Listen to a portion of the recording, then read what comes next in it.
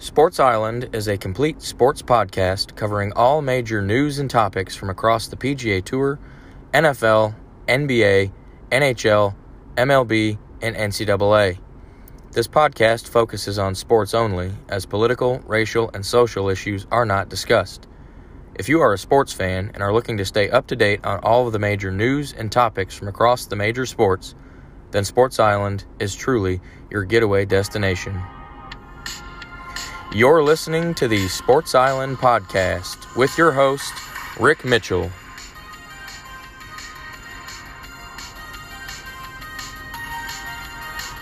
And now, the Sports Island Podcast. Yes, indeed, it is another episode of the podcast. This is version 25 of the show. And again, if you like what you've listened to thus far, I encourage you to rate, review, and subscribe to this podcast. It is available on all major podcast platforms.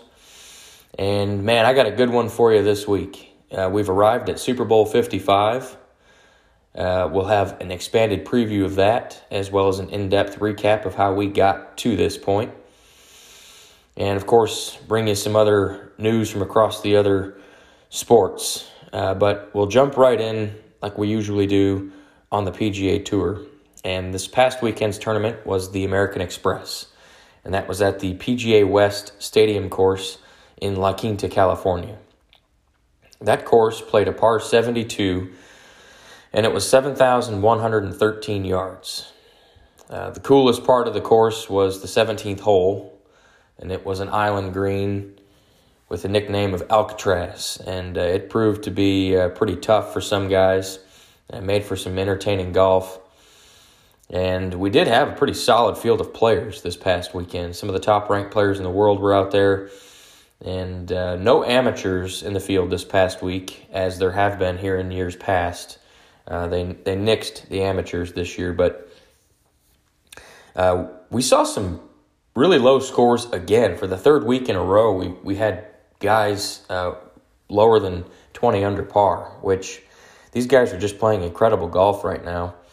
But the winner at the end of it was Siwoo Kim.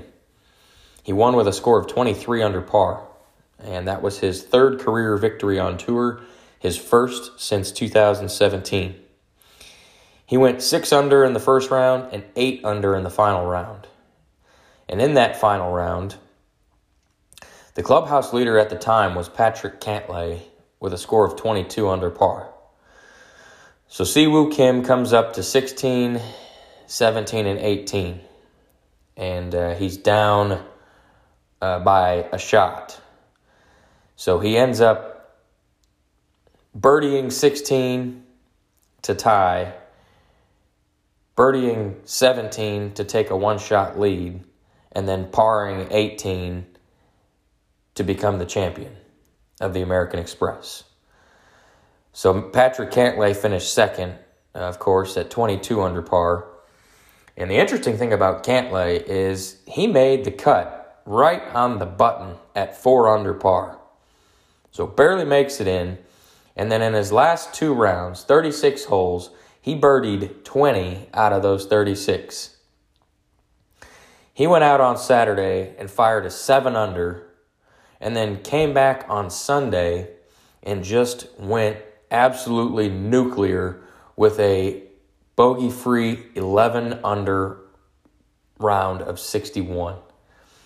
It was just absolutely incredible. When I was looking at the scores, I kept refreshing it, and I could not believe how many birdies he was throwing up. It was insane. Cantlay was on a mission that weekend. But he actually, like I said, he was the clubhouse leader for a moment until Siwoo Kim, who was several holes behind him, went ahead and took the lead after birdieing 17, parring 18. Third place finisher was Cameron Davis, score of 20 under par. He was only 6 under after 2 rounds, but he fired a 6 under 66 in round 3 and an 8 under 64 in Sunday's final round to jump up the leaderboard. Fourth place finisher was Tony Finau, 19 under par. And Finau was actually 10 under after 2 rounds. And he had rounds of 67 and 68 over the weekend, which is not great, but it was enough to get him to 19 under and give him fourth place. Now, last week, you'll probably recognize a couple of those names, Cantlay and Finau, as my picks to click, and we'll get into here in a second. But I mentioned that Finau is just a birdie machine. Well, he made 27 birdies over the course of the weekend, and this top 10 finish for Finau was actually his 34th top 10 finish since his last win on tour, which was the beginning of the 2016-2017 season. And that's the most by far in that time span. The next closest is Tommy Fleetwood with 16 top 10 finishes since his last win. So Finau is a birdie machine. He's a top 10 machine. And that'll lead us right into Rick's picks to click from the American Express. So last week, I went 0 for 3.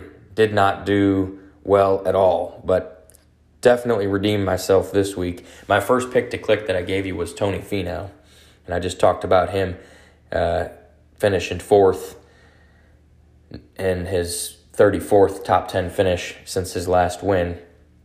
So I definitely clicked on Finau. My second pick to click from this past weekend was Matthew Wolff. He had not played since the Masters in November. He missed the cut there, and his prior two events to that, he did not finish well. But his prior two events to those last three, he had back-to-back second-place finishes, including one at the U.S. Open. He's from California, so he's familiar with California coastline golf. So I assumed that he would come out and play decent, but such was not the case because he finished at 8 under par, which was tied for 40th. He made the cut by one shot after shooting an even par on round one, and he only played the weekend rounds at a combined score of 3 under. So Wolff's woes continued this week, and he did not click for me. But the final pick to click that I gave you was Patrick Cantlay, and I just discussed how good he was, the outrageous 11 under on Sunday to make him finish at 22 under par and a second-place finish. So I did click on 2 out of the 3 picks this week, including 2 in the top 4. So great week for Rick's picks to click. But that'll lead us into this weekend's tournament, which is the Farmers Insurance Open, and that is at the Torrey Pines Golf Course in La Jolla, California. It's a par 72, and distance is 7,258 yards. So this weekend, they will be using both the north and the south courses for the first 2 rounds until the cuts are made. And after the cuts are made, they will only use the south course for the duration of the weekend. Now, Torrey Pines is actually the site of the 2021 U.S. Open, which is coming later this summer. So it'll be a good warm-up for a major championship here in the next few months. And we have a pretty solid field again this week. We got some sponsor exemptions out there as well. But we'll check out Rick's picks to click for this weekend's Farmers Insurance Open. First pick I'm going to give you, it's a repeat. It's Tony Finau. He's number 20 in the world rankings, coming off a 4th place finish last week. He's played Torrey Pines 6 times in his career, and all 6 times he's finished inside the top 25, 3 of which were inside the top 6. So I think he's going to continue his hot play, and I think he's going to finish solidly inside the top 25. My second pick to click is Rory McIlroy.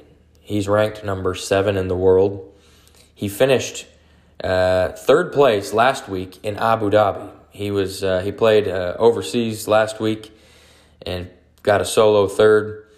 He's made 2 previous starts at Torrey Pines last 2 years, 2019 and 2020.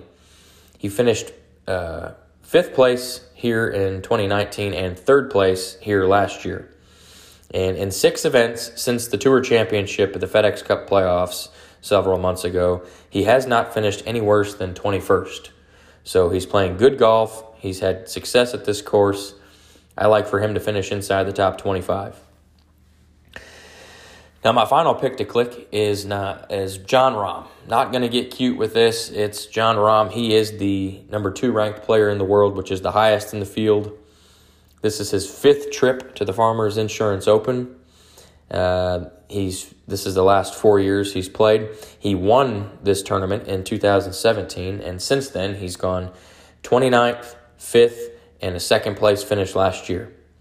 And in his last 11 PGA events, dating back a few months ago, around the FedEx Cup playoffs, he has 7 top 10s out of 11 starts, including 2 wins and a second place finish.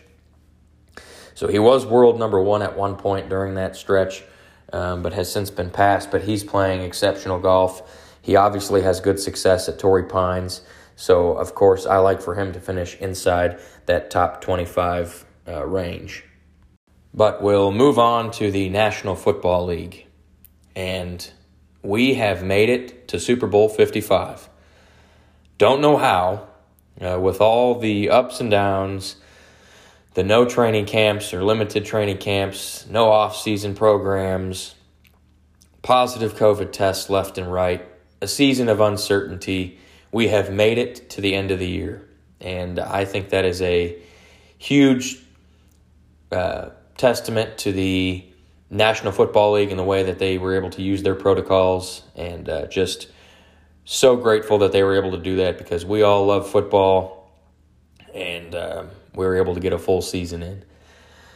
But we have a couple of big games to recap, and those, of course, are the NFC and AFC championship games that were played this past weekend.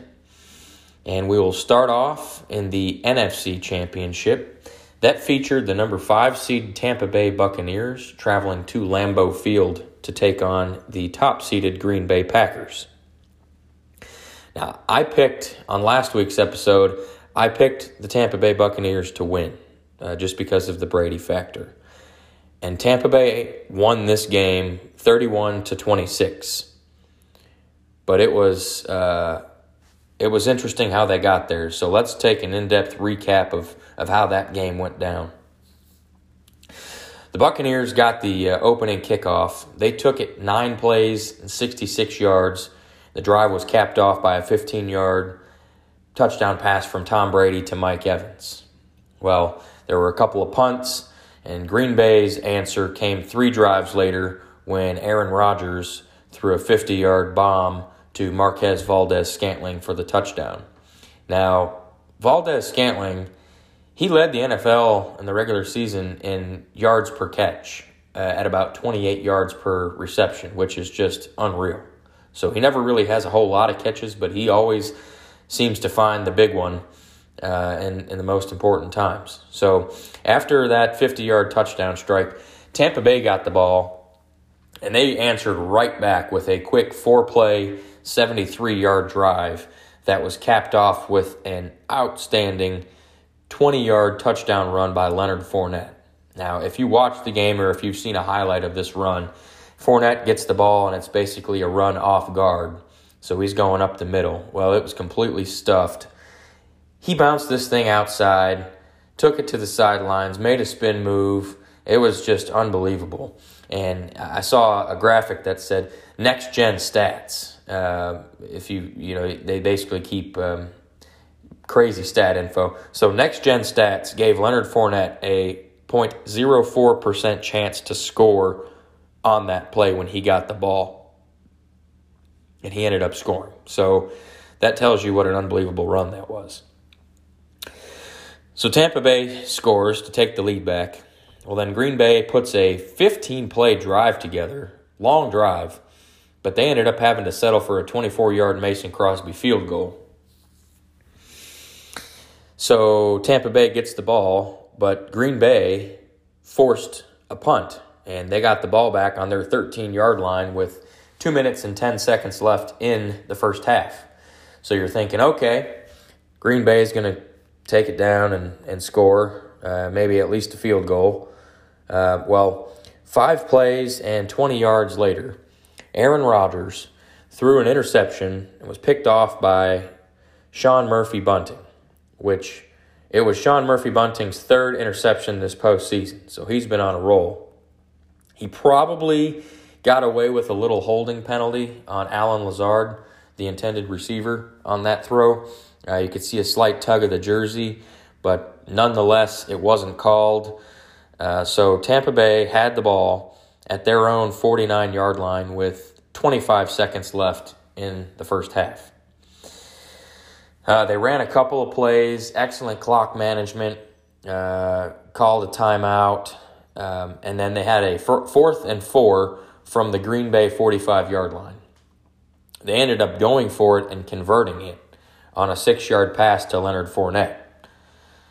So they have the ball at the 39-yard line with 6 seconds left. And they line up, shotgun form. You're probably thinking, okay, they're just going to get maybe 5 to 10 quick yards, call a timeout, kick the field goal. Well, for whatever reason, Green Bay decides to play man coverage on the outside of Scotty Miller, the wide receiver. He was covered by corner Kevin King. Well, Brady snaps the ball, and Miller just dusts King. Runs right by him. King whiffed at him. Brady plops it in Miller's arms for a 39-yard touchdown strike with 1 second left. Huge play in this game. Monumental, because that brought the halftime score to 21-10. Tampa was up by 11 going into the half. So the second half opens up, and Green Bay gets the ball to start. So, again, you're thinking, good, if they score, it's, a one-score game, keeping it close. Well, Green Bay had a 3rd and 5 from their own 30-yard line. Well, Aaron Rodgers completes a 2-yard pass to Aaron Jones, who caught the ball and immediately turned upfield. Well, as soon as he turned, he was met by safety Jordan Whitehead, who just popped him, knocked the ball loose, and it was actually Whitehead's second forced fumble on Aaron Jones in this game.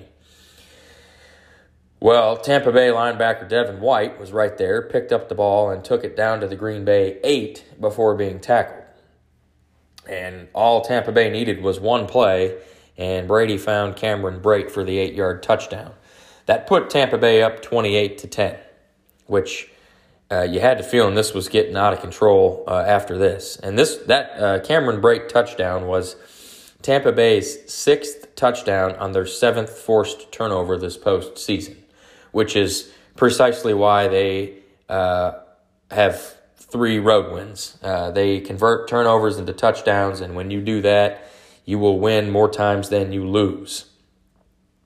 So on the next drive, Green Bay has the ball.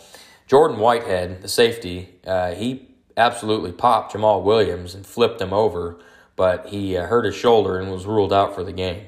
And that was a huge play because he was a big part of that Buccaneers defense, and that actually forced the Buccaneers to roll with 2 backup safeties in the game because Antoine Winfield Jr., the other safety, was out this game with an injury.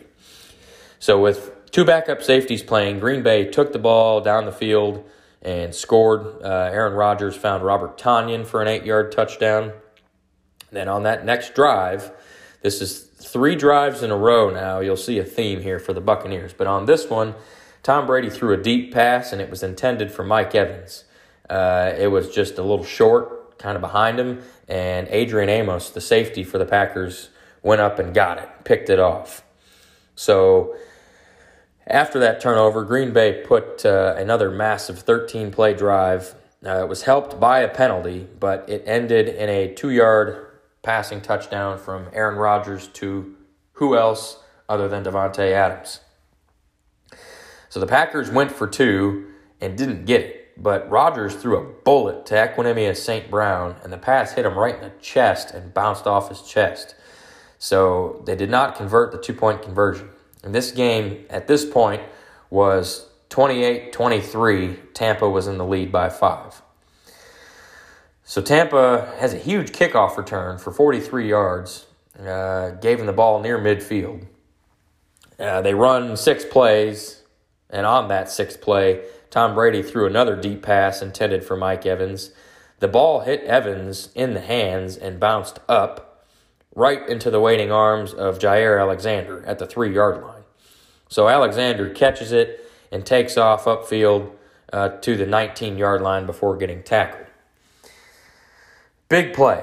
Kept the Buccaneers off the board. You get the ball, and Green Bay has done nothing but convert turnovers. They've had 16 turnovers this year, and they have not gone 3 and out. At this point in the season, they had 16 turnovers. They had not gone 3 and out on any of those drives following a turnover. Well, that changed on this drive because they went 3 and out. They could not do anything with the ball after the pick. So on the ensuing drive, this is Tampa Bay's. The last 2 drives have resulted in a Brady interception that was intended for Evans. So this drive, they had a 3-play drive, and that ended when Tom Brady threw an absolutely horrible, off-balance, deep pass intended for who? Mike Evans. And it was picked off by Jair Alexander for his second pick in as many drives. 3rd drive in a row, the Buccaneers threw an interception. But yet again, after going 16 of 16 on drives after turnovers of not going 3 and out, Green Bay again went 3 and out on this turnover. So that was 2 drives in a row that they went 3 and out after a turnover. Massive point in this game because it was still 28-23 at this point. Definitely well within reach, and they couldn't capitalize on either of those drives. So then Brady gets the ball back and puts together an 8-play drive that ended with a 46-yard Ryan Succop field goal to extend the Buccaneers' lead to 8 points, 31-23 at this point. Well, Green Bay responds back with a good drive, ended in a 26-yard Mason Crosby field goal to bring the game back within 5. Now, this was controversial because there was a little over 2 minutes left. It was 31-26 after the field goal was made, so Green Bay was still down by 5. But the controversial part about this field goal was that Green Bay had the ball 1st and goal from the 8-yard line, and they ran 3 plays and did not gain any yards at all. So they had, it was like 2 minutes and 8 seconds left, I believe. They had all 3 timeouts and the 2-minute warning. So Matt LaFleur opted to kick the field goal and take the points instead of going for it 4th and goal from the 8-yard line. And truthfully, on 3rd down on that drive, Rodgers started to look like he was going to take off and run. And it appeared that he probably had enough room to get in the end zone or pretty damn close. But he decided to just hold up and throw an incomplete pass to Davante Adams at the goal line. Couple of weird decisions there, but so the field goal was kicked. Green Bay had all 3 timeouts. They kicked the ball off. Tampa Bay gets the ball. The Packers actually hold the Buccaneers on 3rd down, but they got a huge defensive pass interference penalty called on them. Tyler Johnson, the Buccaneers receiver, was cutting across the field, and he had his jersey pulled to where you could see it stretching. Really not really a debatable call. It was definitely a hold, but that was on 3rd down after an incomplete pass. So instead of getting the ball back, the Packers gave the Buccaneers a new set of downs, and that effectively ended the game. Now, after the game, that did end the game because the Buccaneers ran the clock out and they won 31-26. But after the game, the Packers head coach Matt LaFleur came out and said that you're always going to second guess play calls, and that he should have maybe gone for it instead of kicked it. But he did point out that Green Bay had not gained any yards on 3 attempts from the 8-yard line. And he said they effectively had 4 timeouts with the 2-minute warning. So he just felt confident in his defense was going to get a stop, which they almost did, minus the penalty. But I guess he forgot who was playing quarterback for the other team, because that guy is the most clutch playoff quarterback the league has ever seen, in Tom Brady. But speaking of Brady, he threw the interception on 3 consecutive drives. And two of which did not result in any points. And I think that was the difference, more so than Matt LaFleur's decision. Green Bay's failure to capitalize on those back-to-back picks, they did convert on the first interception, but the last two picks, they didn't. They went 3 and out. So I think that was more of a factor than LaFleur's decision, because if you score there on either of those drives, LaFleur's decision on that 4th and goal is much easier. But Tampa Bay's defense was the real story of the game. They had 5 sacks, 5 tackles for a loss, 1 interception, and 1 forced fumble/fumble recovery. And they also stymied Rodgers in the red zone late with that big stop. Now, Tampa Bay's defense has really put it all together here in the playoffs, and they are more of the reason that the Buccaneers are headed to the Super Bowl than the play of Tom Brady, which has been average at best. He's not been bad. He's not been great. He's just kind of been average. But some leaders on each team's stats. Tom Brady was 20 of 36 for 280 yards, 3 touchdowns, and 3 interceptions. Leonard Fournette had 12 carries for 55 yards and a touchdown. Chris Godwin had 5 catches for 110 yards. Mike Evans, 3 catches on 8 targets. Not a great catch percentage, for 51 yards and a touchdown. And he should have had a lot more if he wouldn't have dropped the ball. He had at least 2 or 3 big drops. On the other side, for the Packers, Aaron Rodgers, 33 of 48 for 346 yards passing, 3 touchdowns and a pick. Green Bay only had 67 rushing yards, so their running backs were a complete non-factor. Aaron Jones had actually got hurt on that hit from Whitehead that forced the fumble, so he was out. Probably a big reason as to why they didn't have more than 70 rushing yards. Marquez Valdes-Scantling, 4 catches for 115 yards and a touchdown. Again, just that catch average is huge. Davante Adams had 15 targets in this game. He caught 9 of them, 67 yards and a touchdown. And he definitely should have had at least another touchdown and several more catches with a couple of the targets that he had. But a quick side note here. Aaron Rodgers, Drew Brees, and Tom Brady all have won 1 NFC championship game in their careers. Rodgers and Brees have combined for 35 years in the NFC, while Tom Brady has only played 1 year in the NFC. It's just absolutely insane to think about. Aaron Rodgers, though, he falls to 1-4 in NFC title games, and he's lost the last 4. He won the very first one in 2010, went to the Super Bowl, has been in 4 NFC title games since, and has lost all 4. That is just very shocking.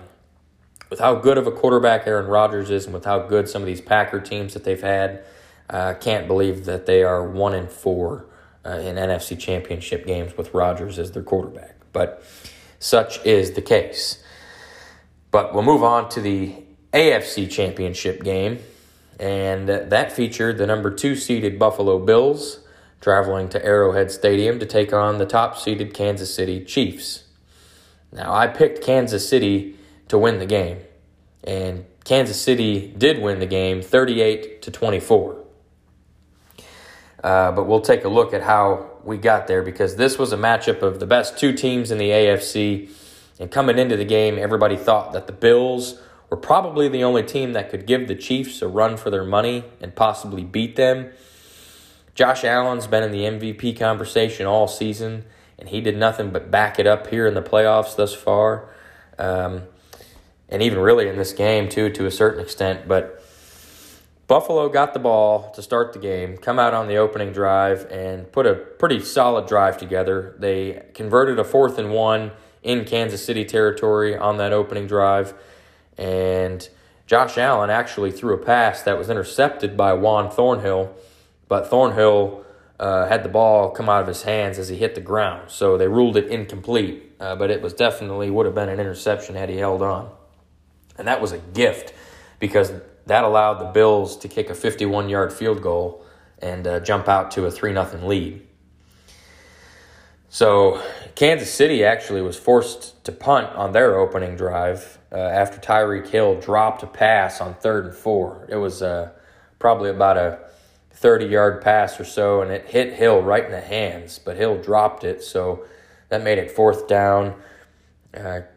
Kansas City had to punt. So Buffalo gets the ball, and Kansas City's defense actually forces a punt there after a couple of big runs by Allen. Allen had a couple of longer 2 runs of the day, but they stalled out and they had to punt. So Mecole Hardman was back deep for the Chiefs to return the punt, and he caught the ball inside the 10-yard line and tried to take off. Now, the only issue is that he forgot the ball because it hit off his hands and it actually rolled back towards the goal line. So the Bills jump on it and recover the muff punt at the 3-yard line. Just an absolute horrible blunder by Hardman. The Bills only needed 1 play to cash in. It was a 3-yard touchdown pass from Josh Allen to Dawson Knox. Now, Tyler Bass, the kicker, missed the extra point on this touchdown, so the Bills led 9-0. Now, ordinarily, you would be concerned if your team was down 9-0 after the first few drives in a big championship game, but Kansas City Chiefs, they fear nobody, and their offense is the best in the league, and they can do what they want when they want. So I still had complete confidence that the Chiefs were going to win this game, even though they were down early. So Kansas City follows up that drive, that blunder, by going 14 plays and 80 yards. They also converted a 4th and 1. Drive ended with a 3-yard touchdown pass from Patrick Mahomes to Mecole Hardman in the same end zone and basically from the same spot on the field where he muffed the punt. So kind of an interesting fact there. Buffalo got the ball, so it's 9-7 at this point. Buffalo gets the ball. Kansas City's defense forces a punt. And on that drive, Kansas City took the ball right down the field. They had a huge reverse play in which Mecole Hardman took it for 50 yards up the left sideline. Darrell Williams capped it off with a 6-yard touchdown run. Just a very efficient, quick drive for the Chiefs. Mecole Hardman made amends for his fumble. He had the touchdown and then the 50-yard reverse play. So Kansas City takes the lead. Buffalo gets the ball and can't do anything with it. Kansas City forced another Buffalo punt. They actually almost had an interception. Charvarius Ward had the ball hit off of his hands as he went up for it, but he couldn't come down with it. It would have been a great interception, but the Chiefs still forced the punt. So Bills punted away. Chiefs get the ball, and on that drive, Kansas City goes 77 yards on 9 plays, one of which was a 33-yard pass from Mahomes to Tyreek Hill. And that drive was capped off with a 1-yard touchdown run from Clyde Edwards-Helaire, in which he was untouched from the 1-yard line, ran it in the end zone, and nobody was near him. So Buffalo's next drive, they're getting in trouble here. Kansas City is scoring at will at this point, and Buffalo is having to punt, it seems, on every drive. So on their next drive, Buffalo, they ended the first half with a big 12-play drive, but they just could not get in the end zone. They had to settle for a 20-yard field goal. So the score at halftime was 21-12. Kansas City was up. And Kansas City was actually held scoreless in the first quarter, and they scored all 21 points unanswered in the second quarter before Buffalo got that field goal to end the half. So Kansas City gets the ball to start the second half, and they put together a 10-play drive that ends up in a 45-yard Harrison Butker field goal. And by this time, you pretty much had the feeling that Kansas City was in control. It was 24-12 at this point. Buffalo was still in the game, but Buffalo was settling for field goals instead of touchdowns, and you cannot do that against the Chiefs. That is a recipe for a loss. Now, speaking of settling for a field goal, Buffalo's very next drive, first one of the second half, resulted in a 27-yard field goal. And on this drive, Josh Allen got hit awkwardly, kind of was slow to get up, and I'm sure Bills fans were probably having a panic attack, but he did get up. He remained in the game, and say Josh Allen's tough because he watches a lot of Buffalo Sabres hockey. We'll go with that. But Kansas City gets the ball back, and they take it all the way down the field on a quick drive. Mahomes found Tyreek Hill for a 71-yard pass that set the Chiefs up. Drive ended in that patented 1-yard shovel pass from Mahomes to Kelsey, where he just kind of flips it to him. And this game was blown wide open at this point. It was 31-15 Kansas City, and after this, you knew it was Buffalo was not going to win. Buffalo's next drive was another monster drive, 12 plays again, and from the Kansas City 20-yard line, Josh Allen threw an interception to Rashad Fenton, who returned it 30 yards to the Chiefs' 42-yard line. So Buffalo was in the red zone, and then Allen threw an interception that was basically brought up to midfield. And what Kansas City do with that turnover? Well, they cashed it in for a touchdown because Mahomes hit Travis Kelce again for a 5-yard touchdown pass. And this put the Chiefs up 38-15. And you knew this game was over. That was the nail in the coffin for the Bills. However, they did respond after that. The Bills took it down the field, 10 plays, capped off by a 6-yard touchdown pass from Allen to Isaiah McKenzie. They attempted the 2-point conversion and didn't get it. So at this point, it's 38-21. Buffalo did get the onside kick, though. They tried an onside kick and got it, which actually gave them the ball. And this drive ended. They had obviously a short field with the onside kick, but they couldn't do anything with it. Allen took a big sack on 3rd and 10, and then there was some drama. After he was sacked, Josh Allen was getting up from the ground, and he pretty much kind of lightly just tossed the football at the head of Chiefs defensive end Alex Okafor. And there was some shoving and some pushing going on, and the refs had to step in. After all that, though, the Bills would hit the 51-yard field goal, so it was 38-24. But it was obviously too little, too late. The Chiefs got the ball back, and they just ran the clock out. So your final was Kansas City 38, Buffalo 24. So Patrick Mahomes in this game was 29 of 38 for 325 yards and 3 touchdowns. And on play-action plays in this game, Mahomes was ridiculous. He was 14 of 14 for 208 yards and 2 touchdowns. So Buffalo could not handle the play-action with Mahomes. Running back Darrell Williams, 13 carries, 52 yards, and a touchdown. And now those weapons on the outside, Tyreek Hill and Travis Kelce. They became the first pair of teammates to go over 100 yards receiving in a playoff game. Tyreek Hill had 9 catches for 172 yards. Travis Kelce, 13 catches, 118 yards, and 2 touchdowns, which is insane. Those two are unstoppable. Now, Josh Allen, on the other side, went 28 of 48 for 287 yards passing, 2 touchdowns, and an interception. Josh Allen also added 7 carries for 88 yards to lead the Buffalo rushing attack. The unstoppable combination, like I was talking about these last few weeks between Josh Allen and Stephon Diggs, they came back down to earth a little bit in this one. Stephon Diggs had 6 catches on 11 targets for only 77 yards, which is not horrible. But it's not like they have been doing. And Allen did look for Diggs deep a couple times, but they fell incomplete. And Cole Beasley actually led Buffalo receivers with 88 yards on 7 catches. And then after the game, it was found out that he had been playing with a broken fibula the last couple weeks. Just tough dude, man. Again, watching that Sabres hockey. So with those 2 playoff games, I actually got both of my predictions right for the conference championship. So if you're keeping score at home, I went 2-0 in the conference championship game picks this week to bring my overall playoff pick'em record to 9-3.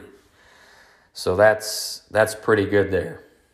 So that brings us to Super Bowl 55, which is set to be played Sunday, February 7th at Raymond James Stadium in Tampa, Florida. The game features the NFC champion Tampa Bay Buccaneers versus the AFC champion Kansas City Chiefs. It's the GOAT, Tom Brady, versus the quarterback with the greatest start to his career of all time, and that's Patrick Mahomes. Mahomes is a ridiculous 25-1 in his last 26 starts. And in his 3 years as a starting quarterback in the NFL, Mahomes has already won a league MVP, a Super Bowl, and a Super Bowl MVP. Now, how's this one? Patrick Mahomes has not lost a game that he's started by more than one score since November 19th, 2016, when he was the quarterback of the Texas Tech Red Raiders, in which they lost that game to Iowa State 66-10. And if there is ever a quarterback that can attain Tom Brady's ridiculous success in the NFL in terms of Super Bowl appearances and Super Bowl rings at some point, that quarterback is Patrick Mahomes. This is Tom Brady's 10th Super Bowl appearance, which is just downright absurd. Tom Brady's record in the big game in his career is 6-3. And on the other side, Patrick Mahomes has only made one Super Bowl appearance, which was last year. And of course, he won that game. But Tom Brady and Patrick Mahomes have squared off head-to-head 4 times in their careers so far. Both guys have won twice, and both guys have lost twice against each other. And all 4 of those games have been won by 7 points or less. And the total number of points in those games, Kansas City, 121, and Tampa Bay, or the Tom Brady-led teams, 120. 1 point difference. These two teams actually met back in Week 12 of this season in Tampa Bay, and Kansas City won that game 27-24 in just an absolute barn burner. But in that game, Tampa Bay allowed a season-high 543 yards of total offense to Kansas City. And this game marks the 14th time in Super Bowl history that the two teams playing in the Super Bowl played against each other during the regular season that year. But the good news for the Buccaneers fans is that the team that lost the regular season game is 7-6 in those Super Bowls. So let's take a look at how each team got to where they are. Tampa Bay Buccaneers, they finished the regular season with a record of 11-5. They finished second place in the NFC South and were the 5th seed in the NFC entering the playoffs. Their first playoff game was on the road in Washington against the Washington football team in the wild card round, and they won that game 31-23. The next round, the divisional round, they traveled to New Orleans to play the Saints, and they won that game 30-20. Last weekend, of course, we talked about that. They traveled up to Lambeau Field for their 3rd consecutive road playoff game, and they beat the Green Bay Packers 31-26 to win the NFC.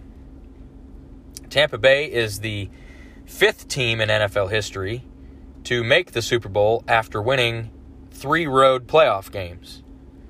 Now, the 2 most recent teams that come to mind that did that same thing are the 2010 Green Bay Packers and the 2007 New York Giants, both of whom won the Super Bowl that year. Now, on the other side, the Kansas City Chiefs, they finished the regular season with a record of 14-2. They were first place in the AFC West, and they finished as the top overall seed in the AFC entering the playoffs. Kansas City did not play in the wild card round because they were the top overall seed and had a bye week. But in the divisional round, they beat the Cleveland Browns 22-17. And of course, last weekend in the AFC Championship game, they beat the Buffalo Bills 38-24. Kansas City is looking to become the first team to win back-to-back Super Bowls since the 2003-2004 New England Patriots, who had some chump named Tom Brady at quarterback. Now, it was already announced that the Kansas City Chiefs will be wearing their red jerseys in the Super Bowl, just like they did last year, and that the Tampa Bay Buccaneers will be wearing their white jerseys with pewter pants. And Tom Brady is 4-1 in his career in Super Bowls in which he's worn a white jersey. The halftime show for the Super Bowl is none other than my man, The Weeknd.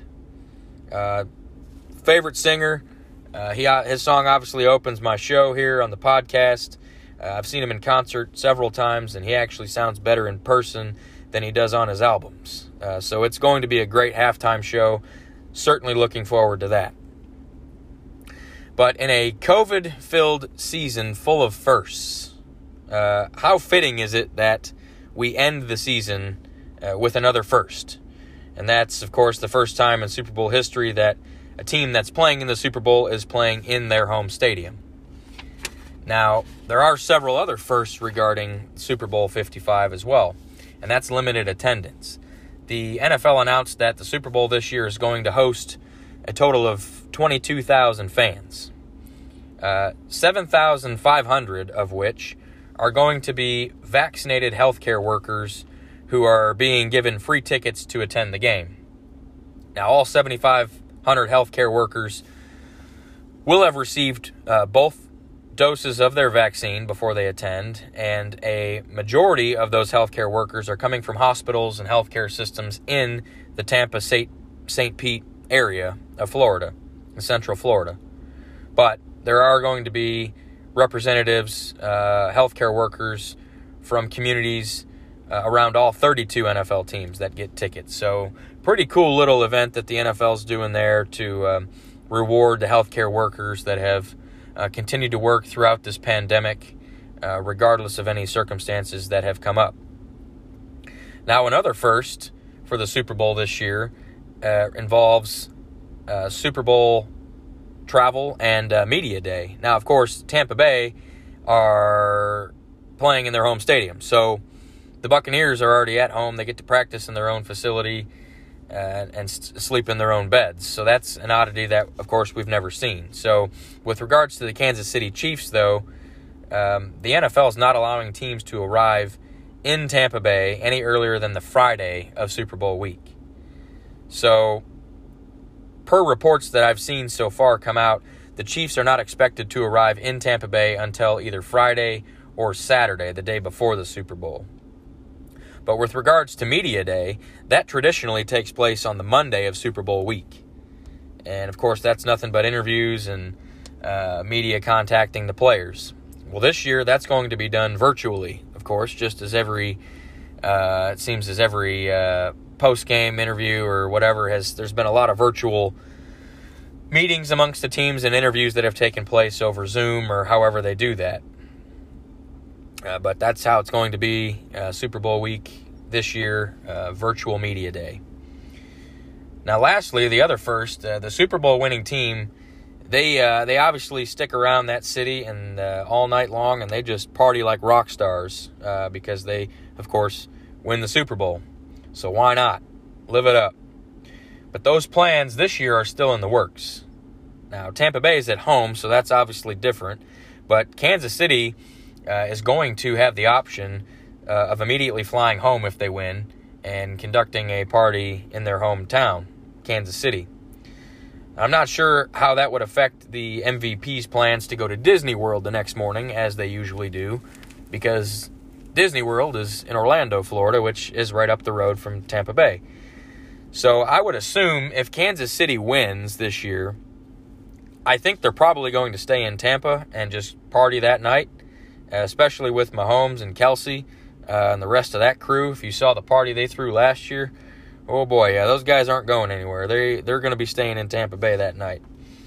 But my prediction for the Super Bowl, you got Tom Brady versus Patrick Mahomes. Great matchup of quarterbacks. I like the Buccaneers because of the Tom Brady factor. I picked them to win last week, and they did. and Tom Brady's 10th Super Bowl. He's won 6 out of 9 so far in his career. It's really hard to bet against that. With the offensive weapons that they have, their defense has really kind of carried them through this playoffs, forcing turnovers, creating sacks, tackles for loss, just big plays all around by the defense. But they have not seen an offense like Kansas City. And it just seems as if Kansas City cannot be stopped with the weapons that they have right now. They have speed you can see all over the field. Their defense isn't great. It's probably not as good as Tampa's, but their offense is better than Tampa's. And I like the Chiefs to score more points than the Buccaneers. They already beat them once this year in Tampa Bay, and I think they're going to make that twice. I am picking the Kansas City Chiefs to win the Super Bowl. I think it'll be a good game, maybe closer, maybe not as close as the first game was, but once Mahomes and the boys get rolling, I just don't see a way that they're going to be stopped. So I am taking the Kansas City Chiefs to win the Super Bowl. But we'll move over to the National Basketball Association, and we'll do our weekly standings update. There have been some changes because there's been a few teams that have put together some good win streaks here. And we'll start off in the Eastern Conference. The Philadelphia 76ers are currently the top seed in the East with a record of 13-6. And their record at home is 10-1, which is just absurd. That's fantastic. That's what you want to do at home. Second seed currently, the Milwaukee Bucks at 11-6. Indiana Pacers, 11-7. The Brooklyn Nets, after their acquisition of James Harden and the return of Kyrie Irving, they're up to 12-8. They've won 3 in a row, and they look pretty formidable with that trio that they got rolling every night. Fifth seed currently, the Boston Celtics at 10-7. Cleveland Cavaliers, they're 9-9. The Atlanta Hawks, they're 9-9, and they're a good young team, man, and they can put some points on the board. The 8th seed currently is still the New York Knicks. They are hanging around. They're 8-11, tied with the Orlando Magic at 8-11 as well. But in the Western Conference, big movement here in the Western Conference. The Utah Jazz have decided to go on a 10-game winning streak, move themselves into first place in the Western Conference currently with a record of 14-4. They're 7-2 both at home and on the road, so pretty consistent play across the board. The Los Angeles Lakers are currently number 2 with a record of 14-5. Their road record is 10-1, so they've done nothing but win away from the Staples Center. Third seed currently is the Los Angeles Clippers with a record of 13-5. Now, the Denver Nuggets, last week they were on the bubble, as far as an 8-9 seed, but they decided to string 5 wins together.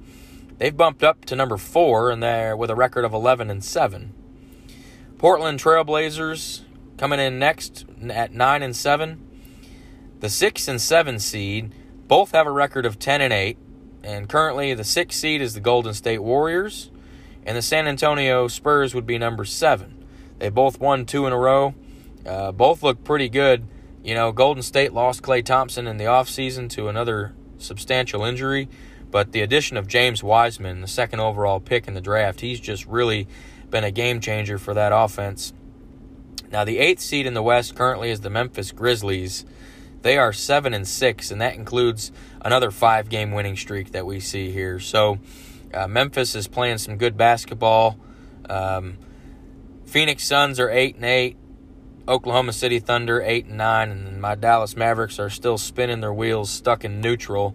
Lost 3 in a row. That brings them down to 8-10. So basketball's rocking and rolling. It's interesting to follow that and see how the season progresses. There's been some COVID tests that have come up, but NBA's managed that. But we'll move over to the National Hockey League, and we'll do a weekly standings update for the NHL. As last week's episode, there was only one team that had not played a game in the regular season at this point, and that was my Dallas Stars. They were still, they had delayed the start of their season due to a COVID outbreak that occurred in training camp, and they have gotten off to a fantastic start. They played 3 games this week. They got another one tonight, and they are 3-0, including a 7-0 demolition of the Nashville Predators in their season opener. But we'll get to the standings here. The Scotia North Division. We'll just do the top 4 teams in each division because that's who makes the playoffs. Top 4 from each division. In the Scotia North Division, the Toronto Maple Leafs are in first with a record of 6-2. The Montreal Canadiens are 4-0-2. Winnipeg Jets 5-2. Vancouver Canucks 4-5. Edmonton is 3-5. Calgary's 2-1, and Ottawa is 1-5-1. I just read the whole division. We'll just do that, just so you know where everybody's at. In the Honda West Division, Vegas Golden Knights 5-1-1. St. Louis Blues 4-2-1. Colorado Avalanche 4-3. Los Angeles Kings 3-2-2. Anaheim Ducks 3-2-2. Minnesota Wild 4-3. San Jose Sharks 3-4. Arizona Coyotes 2-4-1. In the Mass Mutual East Division, Washington Capitals 4-0-3. Boston Bruins 4-1-1. Philadelphia Flyers 4-2-1. Pittsburgh Penguins 4-2-1. New Jersey Devils 3-2-1. Buffalo Sabres 3-3-1. New York Islanders 3-3. And holding up the rear, the New York Rangers 1-4-1. In the Discover Central Division, the Nashville Predators are 4-3. Columbus Blue Jackets are 2-2-3. Chicago Blackhawks 2-3-3. Dallas Stars 3-0. Florida Panthers 3-0. Tampa Bay Lightning 3-1. Detroit Red Wings 2-4-1. The Carolina Hurricanes 2-1. They had a little COVID issue, so that's why they've only played 3 games like Dallas and Florida. But we're still so early in the NHL season. It's only 56 games this year, but we're still so early that everybody's super close in points, and nobody's really out of the playoffs at this particular moment. But there was some big news that happened in the NHL this week, and that comes to us via the method of a blockbuster trade that went down, and that involved the Winnipeg Jets and the Columbus Blue Jackets. The Winnipeg Jets got center Pierre-Luc Dubois and a 2022 third-round pick from the Columbus Blue Jackets in exchange for left-winger Patrik Laine and defenseman Jack Roslovic. Now, Winnipeg also retained 26% of Patrik Laine's salary. So the interesting thing about this trade is that Patrik Laine was the 2nd overall pick in the 2016 NHL draft, and Pierre-Luc Dubois was the 3rd overall pick in that draft. And they were just traded for one another. So this means that basically the Winnipeg Jets, they could have drafted Pierre-Luc Dubois at number 2, but they passed on him to take Patrik Laine, and then they've traded him now some 3 or 4 years later. But this deal was interesting because Patrik Laine wasn't exactly happy in Winnipeg, and Jack Roslovic was holding out for a new contract from the Jets. So he hadn't even reported to the team so far this year. He was waiting for a new contract. So you have 2 disgruntled guys on one side, and then on the other side, Pierre-Luc Dubois, he got benched by Coach John Tortorella the other night for lack of effort, and he's already demanded a trade from Columbus. So you have basically a trade full of guys that are disgruntled with their teams. So Jack Roslovic, in fact, is actually from Columbus. So he hasn't even made it to Winnipeg this year. He's been in Columbus the whole time.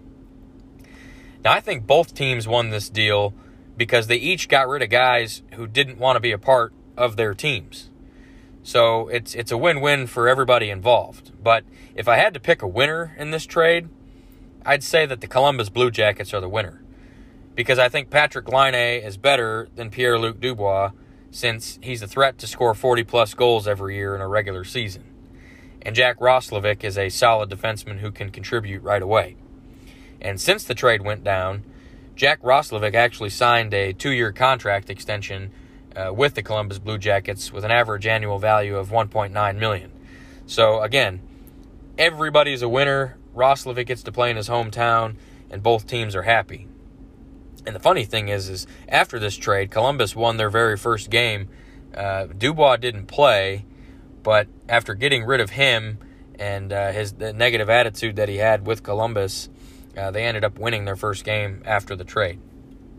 But that'll bring us to our segment called Around the Island. And that, of course, is where we do some quick hit topics from around the various sports. And we'll start off in Major League Baseball.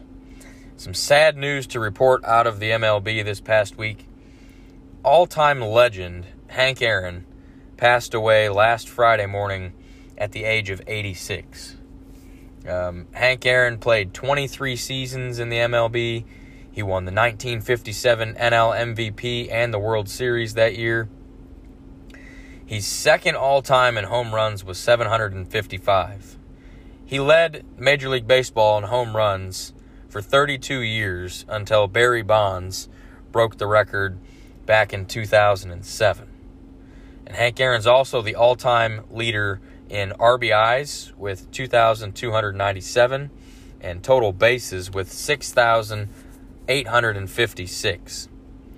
He was also a 2-time batting champion and 3-time Gold Glove Award winner. And he's the only player in Major League Baseball history to appear in 25 All-Star games. I mean, that's not going to be beat. But most importantly, he played during the era of extreme racism, and he faced many difficulties because of his color, but he still managed to be one of the very best players the game has ever seen. Just an absolute legend. So rip Hank Aaron. And speaking of the Hall of Fame, the Baseball Hall of Fame class of 2021 came up empty. For only the 5th time in history, nobody was selected to the Baseball Hall of Fame this year.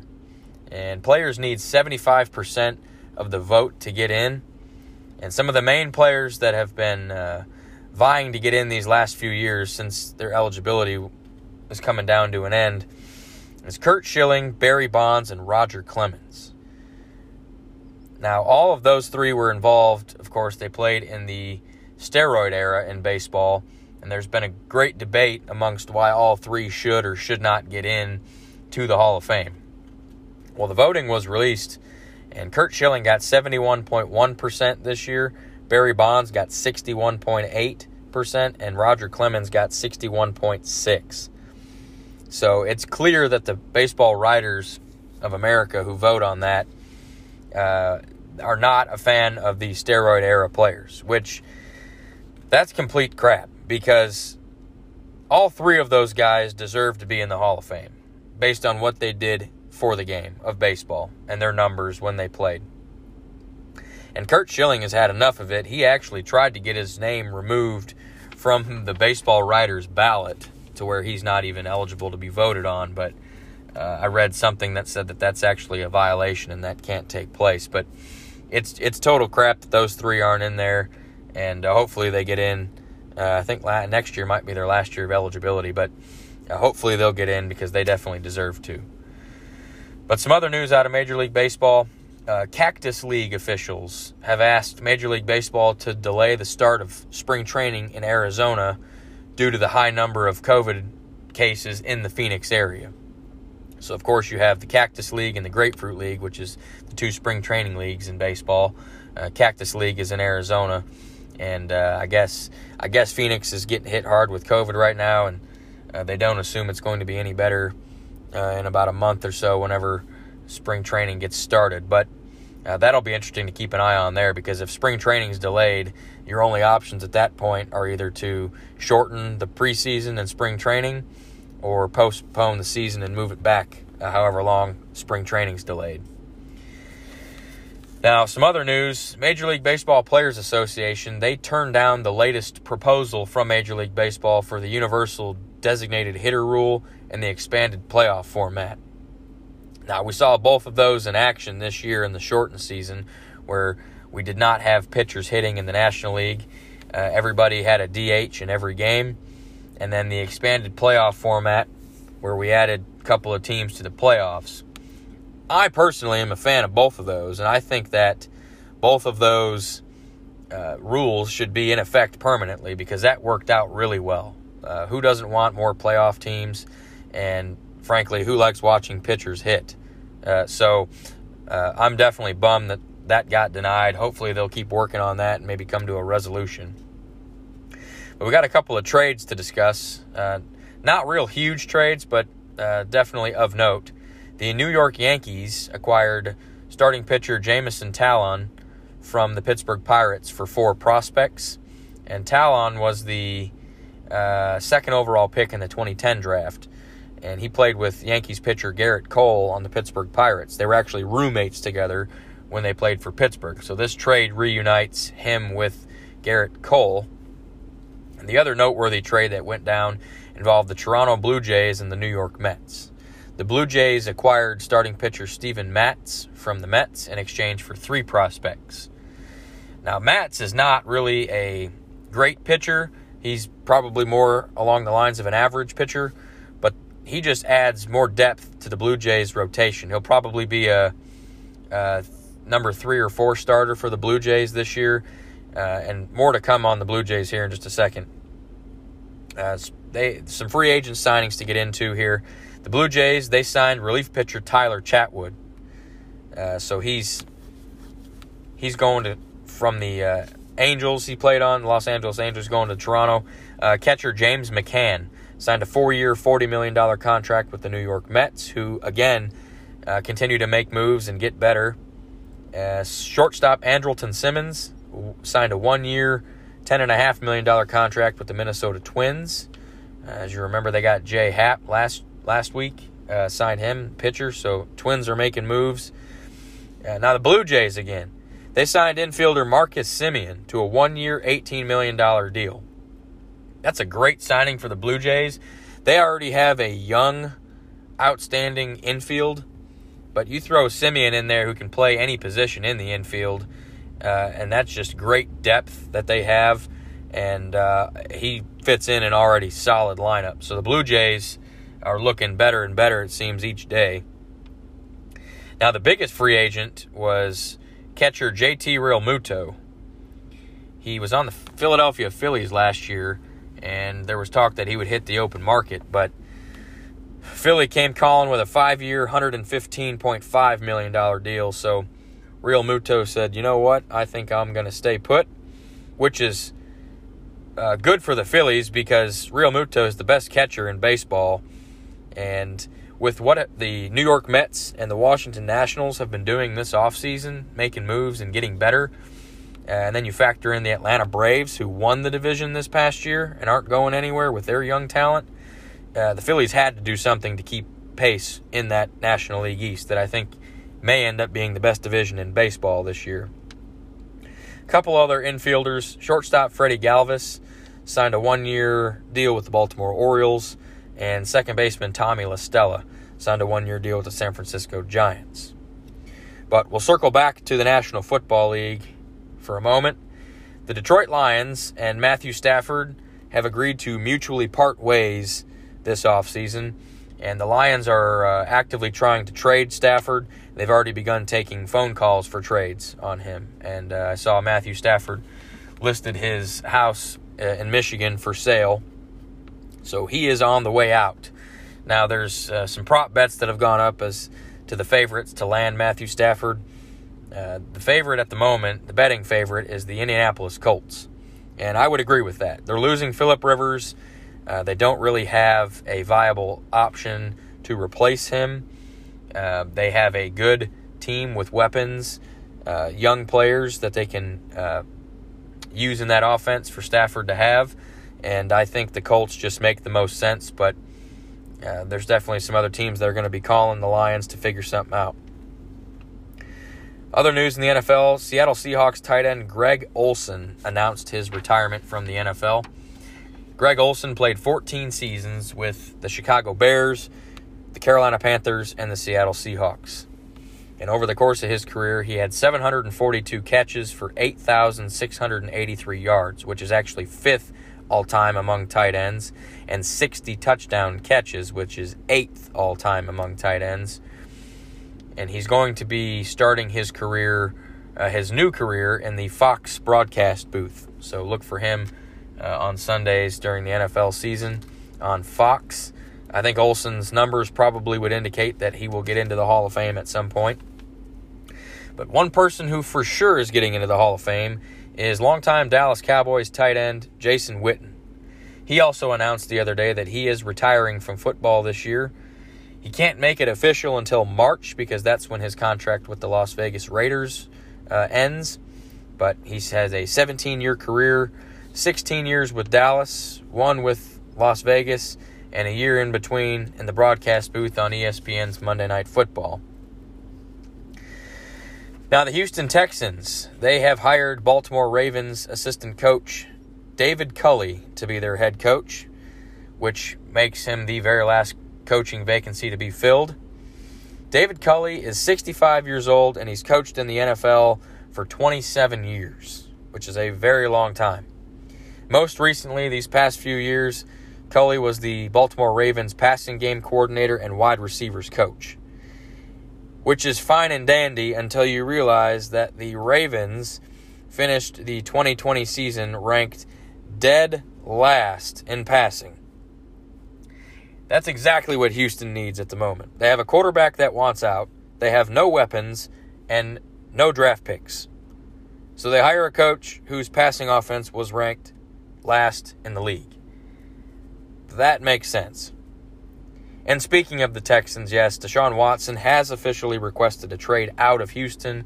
I guess the request was made a couple of weeks ago, but they just finally made that public.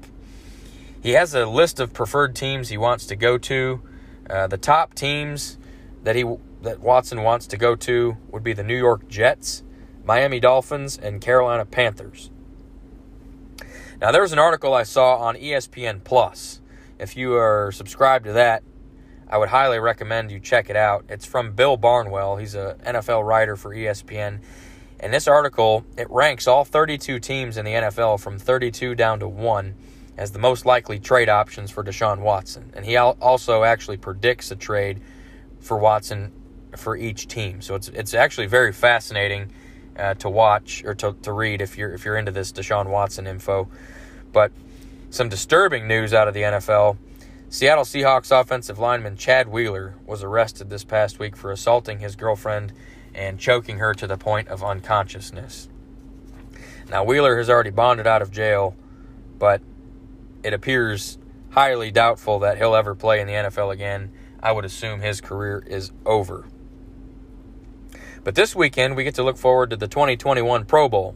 Since we got a week bye for the Super Bowl, the 2021 Pro Bowl is always the week before the Super Bowl. And before COVID, the Pro Bowl was scheduled to be played at Allegiant Stadium in Las Vegas, Nevada. But obviously this year, they decided to nix it, and just like every other thing this year, go virtual with it. Well, how the hell do you go virtual with the Pro Bowl? Well, what you do is you still select your Pro Bowl rosters like normal, and that still counts towards a player's career Pro Bowl selections. But you play the Pro Bowl on Madden. Why not? Let's play it on a video game. So who's going to do that? Well, they selected 4 people to represent each conference.